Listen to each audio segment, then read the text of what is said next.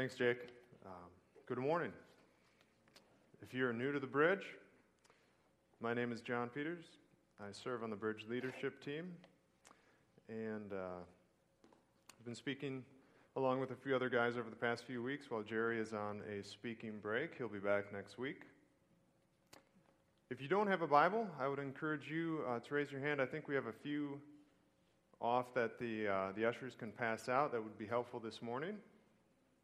And so in a second, we'll start with the video, but in the meantime, we'll dismiss the Bridge kids,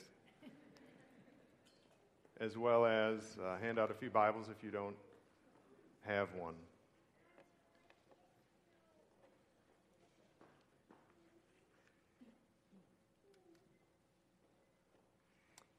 Okay. So we'll start with the video right away. I will pray real briefly. Dear Father, thank you so much for bringing us together. We pray that you just bless this time in our fellowship this morning. In Jesus' name, amen.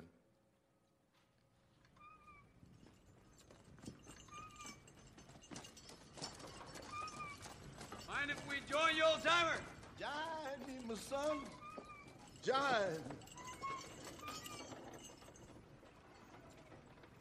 You work for the railroad, Grandpa? I work for no man. Got a name, do you? I have no name. Well, that right there may be the reason you've had difficulty finding gainful employment. You see, in the mart of competitive commerce... You seek a great fortune. You three who are now in chain. You will find a fortune. Though it will not be the fortune you seek. But first you must travel a long and difficult road. A road fraught with peril. Mm-hmm. You shall see things wonderful to tell. You shall see a cow on the roof of a cotton house. And oh, so many startlings. I cannot tell you how long this road shall be, but fear not the obstacles in your path. For fate has vouchsafed your reward.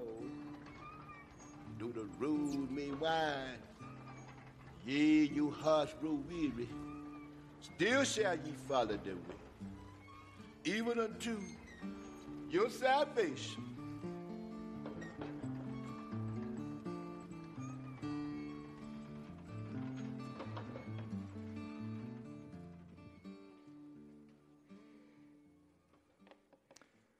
We've been looking at one of the most well-known stories that Jesus ever told, found in Luke 15.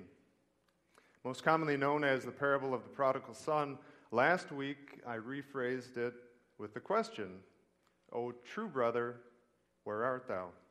A simple takeoff on this well-known Coen Brothers film from 2000, of which the video clip we watched is from.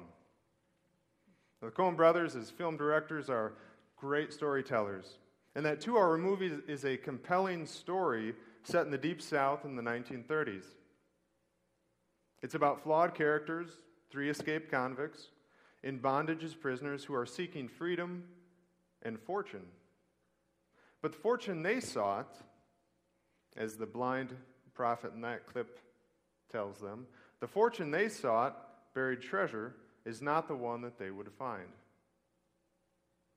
They were in need of redemption and seeking reconciliation.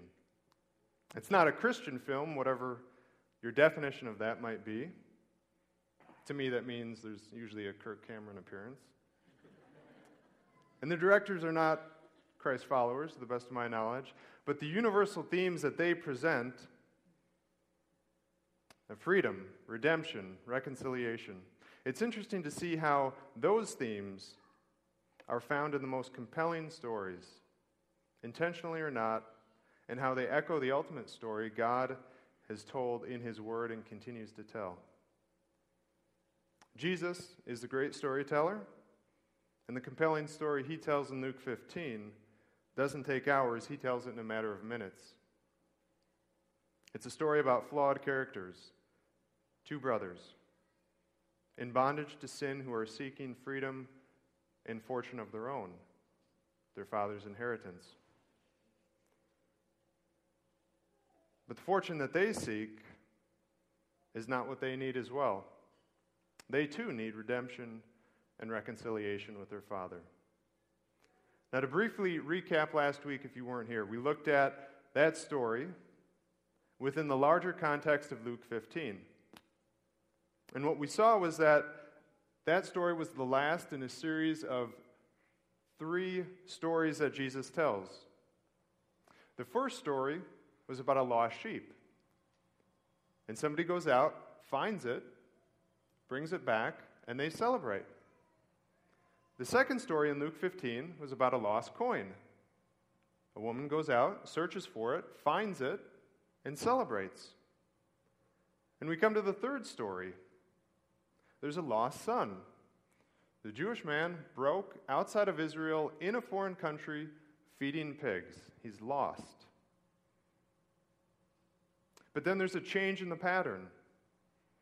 Nobody goes out to search for the lost younger son. This is a point highlighted by some devotional writers that I've been reading, Edmund Clowney, Tim Keller, and it's impacted my understanding of this parable. This omission that nobody goes out to seek the lost younger brother, this change or plot twist, this turn in the story, is intentional on Jesus' part as he tells it to his audience. And he does this to challenge them. And the one who the audience would be expecting to go out and search for the lost younger son is the elder brother.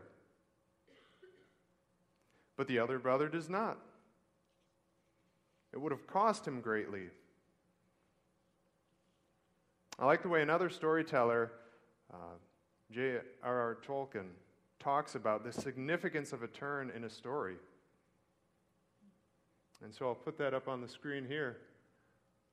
But what he says is, it's the mark of a good story of the higher or more complete kind, that however wild its events, however fantastic or terrible the adventures, it can give a child or man who hears it, when the turn comes, a catch of the breath, a beat and lifting of the heart, near to or indeed accompanied by tears, as keen as that given by any form of literary art, and having a peculiar quality. In such stories, when the sudden turn we get a piercing glimpse of joy and heart's desire that for a moment passes outside the frame, rends indeed the very web of story, and lets a gleam come through. The lack of the elder brother searching out the lost younger brother, I contend, is the turn in the story that Jesus tells. It shows the flawed elder brother. And again, from last week, the significance of highlighting this, a quote we showed from Tim Keller, he says, by putting a flawed elder brother in the story, Jesus is inviting us to yearn for a true one. Or, as the question I've been posing, O true brother, where art thou? As it turns out, he was the one telling the story. The person they would have been expecting in this story, a true older brother who lives up to his role and responsibilities, is the one living out the parable in front of them in Luke 15, as Jesus tells this. So what they were missing in the story, they could find in real life in front of them. Jesus as their true older brother, and our true older brother, that though we were lost, he came and sought us out to reconcile us with the Father. So now you're up to speed. If you weren't here last week, you are now up to speed. If you were, hopefully that's a message that's even all the more clear now. We've highlighted Jesus as the true brother. This week, let's go back into the story in Luke 15, beginning in verse 11. I know, same passage 2 weeks in a row. we'll get to go back in and take a closer look at the two flawed brothers that we only briefly looked at before. Now, the two brothers are both lost. They're lost in different ways. They were both seeking happiness, fulfillment, self-worth. The younger brother through pleasure and self-discovery. The older brother by following a set of rules and feeling morally superior to others. But the implication is clear. You can be lost and alienated from the Father by either openly rebelling against Him, what we might call irreligion, or trying to fulfill a list of rules you think will earn favor with Him. Religion. So on the one hand, the brothers, the younger and elder brother, were on opposite ends of a spectrum. But on the other hand, they were surprisingly similar. They both resented the Father and His authority in place. Neither one loved the Father for who He was. So we'll turn back into the parable, Luke 15, beginning in verse 11. Jesus continued, "There was a man who had 2 sons. Sound familiar? The younger one said to the father, 'Father, give me my share of the estate.' So the father divided his property between them. Not long after that, the younger son got together all he had and set off for a distant country, and there squandered his wealth in wild living. After he had spent everything, there was a severe famine in the land, and he began to be in need. So he went and hired himself out to a citizen of that country, who sent him to the fields to feed pigs. He longed to fill his stomach with the pods that the pigs were eating, but no one gave him anything to eat." Pause. Audience expectation. Someone might go out and find him. Well, here's the turn. Nobody does. Continuing on in 17, when he, the younger brother, came to his senses, he said, "How many of my father's hired men have food to spare, and here I am starving to death? I will set out and go back to my father and say to him, 'Father, I have sinned against heaven and against you. I am no longer worthy to be called your son. Make me like one of your hired men.' So he got up and went to the father. But while he was still a long way off, his father saw him and was filled with compassion for him. He ran to his son, threw his arms around him, and kissed him. The son said to the father, 'Father, I have sinned against heaven and against you. I am no longer worthy to be called your son.' But the father said to his servants, 'Quick, bring the best robe and put it on him. Bring the fattened calf and kill it. Let's have a feast and celebrate. For this son of mine was dead and is alive again. He was lost and is found.' So they began to celebrate." We'll cue a few slides of some artistic renditions of the lost son. This is the lost son painted by Rembrandt, 1634. It turns out actually to be a self-portrait of himself and his wife, which is interesting. There's a few more sketches that we'll go through, about 5 or 6 here. Okay, and we'll stay right there for a second. The lost son is a character that so many identify with, either as having been a prodigal with wild living, or perhaps being the parent of a prodigal. And a significant amount of art and literature and devotional material is reflected on the lost son and how that story resonates with so many people, and rightly so. But since there's so much material written about that part of the story, so much painted and devotional work on that part of the story, I won't retread over that. Instead, I'll focus on the part of the story that's less well known, the second part, that of the flawed elder brother. Because while the younger brother is the one most highlighted, I contend Jesus' main point in this story was centered on the older brother. and what he didn't do. Now, by the time the story ends, the younger brother is actually reconciled with the father. But the older brother, there's no resolution there. We don't know if he ever goes into the feast. So, in fact, when we take a look at some other pictures and we try to find some portrayals of the other brother, it's only, in fact, we'll go through the next few slides. See the older brother standing off to the side, the older brother back in the distance.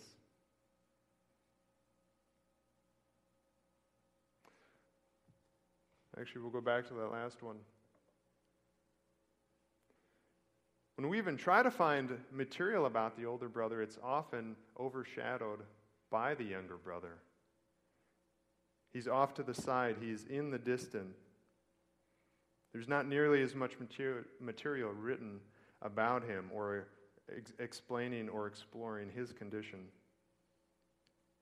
So let's go back into the story, the second part, in Luke 15, beginning in verse 25. The younger son has gone in. He's celebrating with the father. And we pick up in verse 25.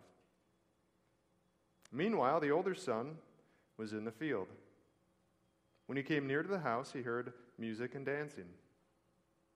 So he called one of the servants and asked him what was going on. The servant said, "Your brother has come, and your father has killed the fattened calf because he has him back safe and sound." The older brother became angry and refused to go in. So his father went out and pleaded with him. But the older brother answered his father and said, "Look, all these years I've been slaving away for you and never disobeyed your orders. Yet you never even gave me a young goat so I could celebrate with my friends. But when this young son of yours," he doesn't even claim him as a brother, he says, "when this young son of yours who has squandered your wealth with prostitutes comes home, you kill the fattened calf for him." Father replied, "My son, you are always with me and everything I have is yours. But we had to celebrate and be glad because this brother of yours was dead and is alive again. He was lost and is found." Now the older brother seems to have been the dutiful one, the responsible one in contrast to his younger brother. The older brother would have seemed good by conventional standards. Yet both brothers were alienated from their father. The bad son entered the feast at the end. The good son had not. This is certainly a reversal of what the Pharisees would have been expecting. So let's take a look. What can we observe about the older brother? What are the roots? Number 2, what are the roots and attitudes and implications of older brother thinking? And number 3, what's the answer to elder brother attitudes and living? So first, let's look at what can we observe by taking a closer look at the older brother. Why doesn't he go into the feast? Why is he alienated from the father? Well, if we return to verse 28, it says, "The older brother immediately became angry when he heard about how his younger brother had been welcomed back in." Well, why is he so angry with the father? To some degree, he felt like he had the right to tell the father how his robe and riches and rings and livestock should be deployed. So we find a bitter and angry and resentful older brother. And he immediately compares himself to others. And these are classic elder brother traits: anger, bitterness, resentment, comparison. And what are some of the roots of these attitudes, of these destructive attitudes? Well, the first thing we see is that the foundation of his seemingly dutiful work for his father was not out of love for his father, but it was works-oriented, that he could earn favor with his father, and that someday later he would receive all this blessing back because of his good deeds. In verse 29, he says, all these years I've been slaving for you and never disobeyed your orders. He immediately starts to list off works that he's done for the Father, and no doubt one day is expecting reward for. He was not working for the Father because he loved the Father. He was working so that he would be rewarded. It was a means to an end. It was a means to try to control his Father. And when that didn't work out how he planned, he was angry, he was bitter, and he had a great deal of resentment. The attitude that we should be blessed because of our moral actions and works that we add up onto a list. He had the attitude that God owed him, or the Father in this case owed him, blessings for his good deeds. In competitive comparison is another key feature of flawed elder brother attitudes. We see it with the elder brother on a personal level. When he sees somebody else that gets blessed, in this case his younger brother, who he doesn't think of as good as him, who he doesn't think of as responsible as him. He sees somebody getting something that he thinks they don't deserve because their works don't compare to his. And he gets angry. And he gets bitter. And on a personal level, elder brother thinking can lead to people setting up moral standards that when they can't live up to their own moral standards of works that they should be doing, they beat themselves up. And so there's this gravitation between resenting others for any blessings they receive and self-loathing for not being able to measure up to a works-based standard that you set up.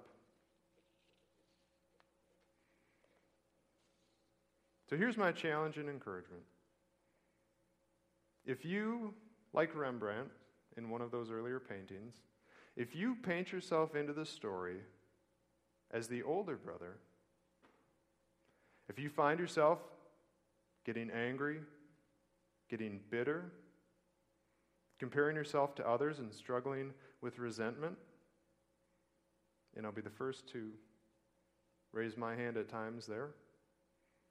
If you too find yourself struggling with those elder brother mentality, that elder brother thinking, that mentality, take a hard look and consider whether the actions you do are out of love for a God who created you, or if they're out of a works-based system of adding up some sort of tally that you think in the end you will receive blessing from.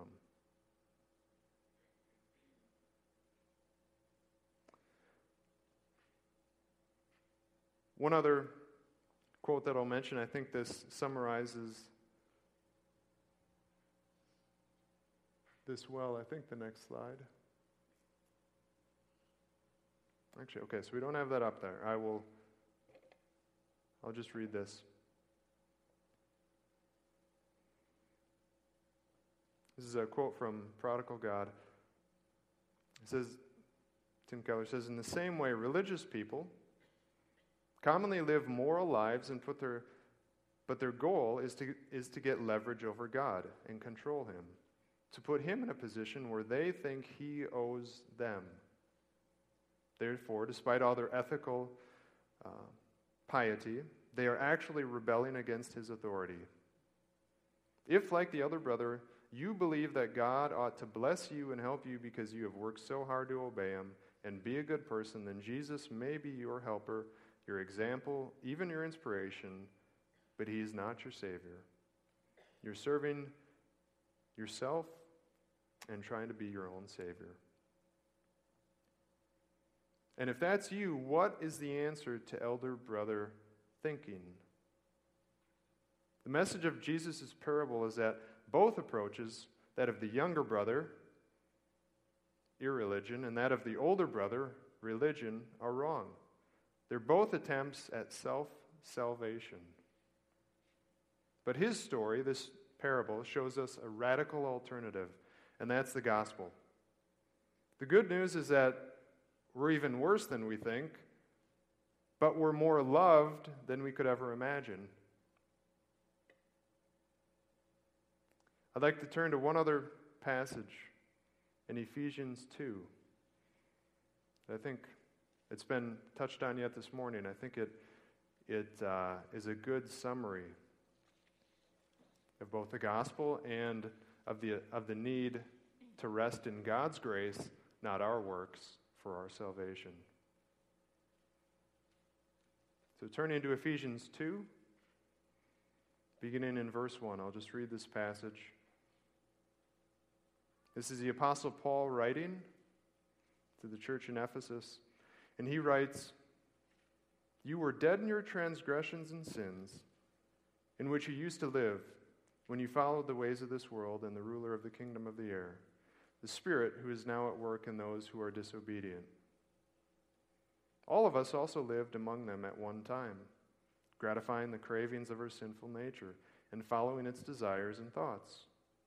Like the rest, we were by nature objects of wrath. But because of his great love for us, God, who is rich in mercy, made us alive with Christ, even when we were dead in our transgressions.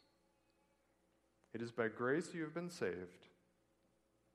And God raised us up with Christ and seated us with him in the heavenly realms, in Jesus Christ, in order that in the coming ages he might show the incomparable riches of his grace, expressed in his kindness to us in Christ Jesus.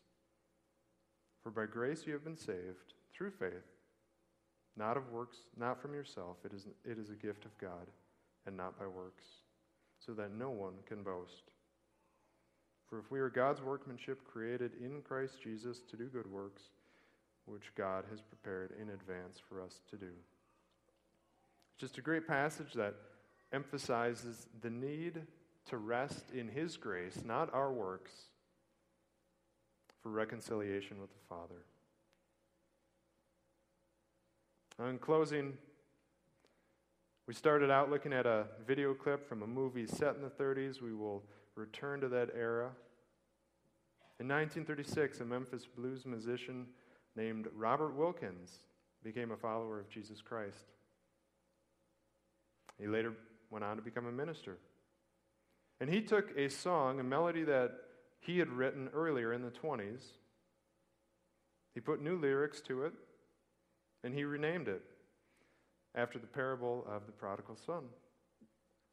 Fast forward a few decades, in 1968, a young British band named the Rolling Stones covers this song in an album called Beggar's Banquet. They forget to give him credit for the song at the time. But in any case, I suppose they would know something about wild living and wasting money and visiting prostitutes. In any case, they became a unknown ambassador for his song that he wrote that I'd like to close on. Father God, we praise you for the chance to come worship. We thank you for the sending of your Son to come find us in our lost and sinful state, to bring us back home, to reconcile us with you, and through him, through his work, not ours, his death on the cross, rising from the dead, through his work and your grace, we have reconciliation with you. Amen.